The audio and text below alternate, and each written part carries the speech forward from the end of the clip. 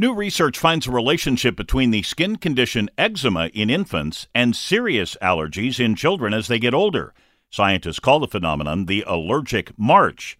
Dr. David Hall is an attending allergist at the Children's Hospital of Philadelphia. Children tend to develop eczema, which is a skin allergy first.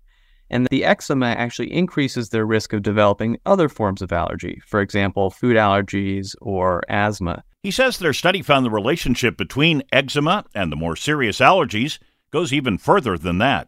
For example, a child who has food allergy has a higher risk of developing asthma and vice versa. And so that was sort of one of the major findings of the study. He says all children are different and they develop in different ways. But he says their research is a pretty good predictor of future allergy problems in kids. For this and more health news, go to WCBS880.com/health. I'm Steve Scott, WCBS 880 News.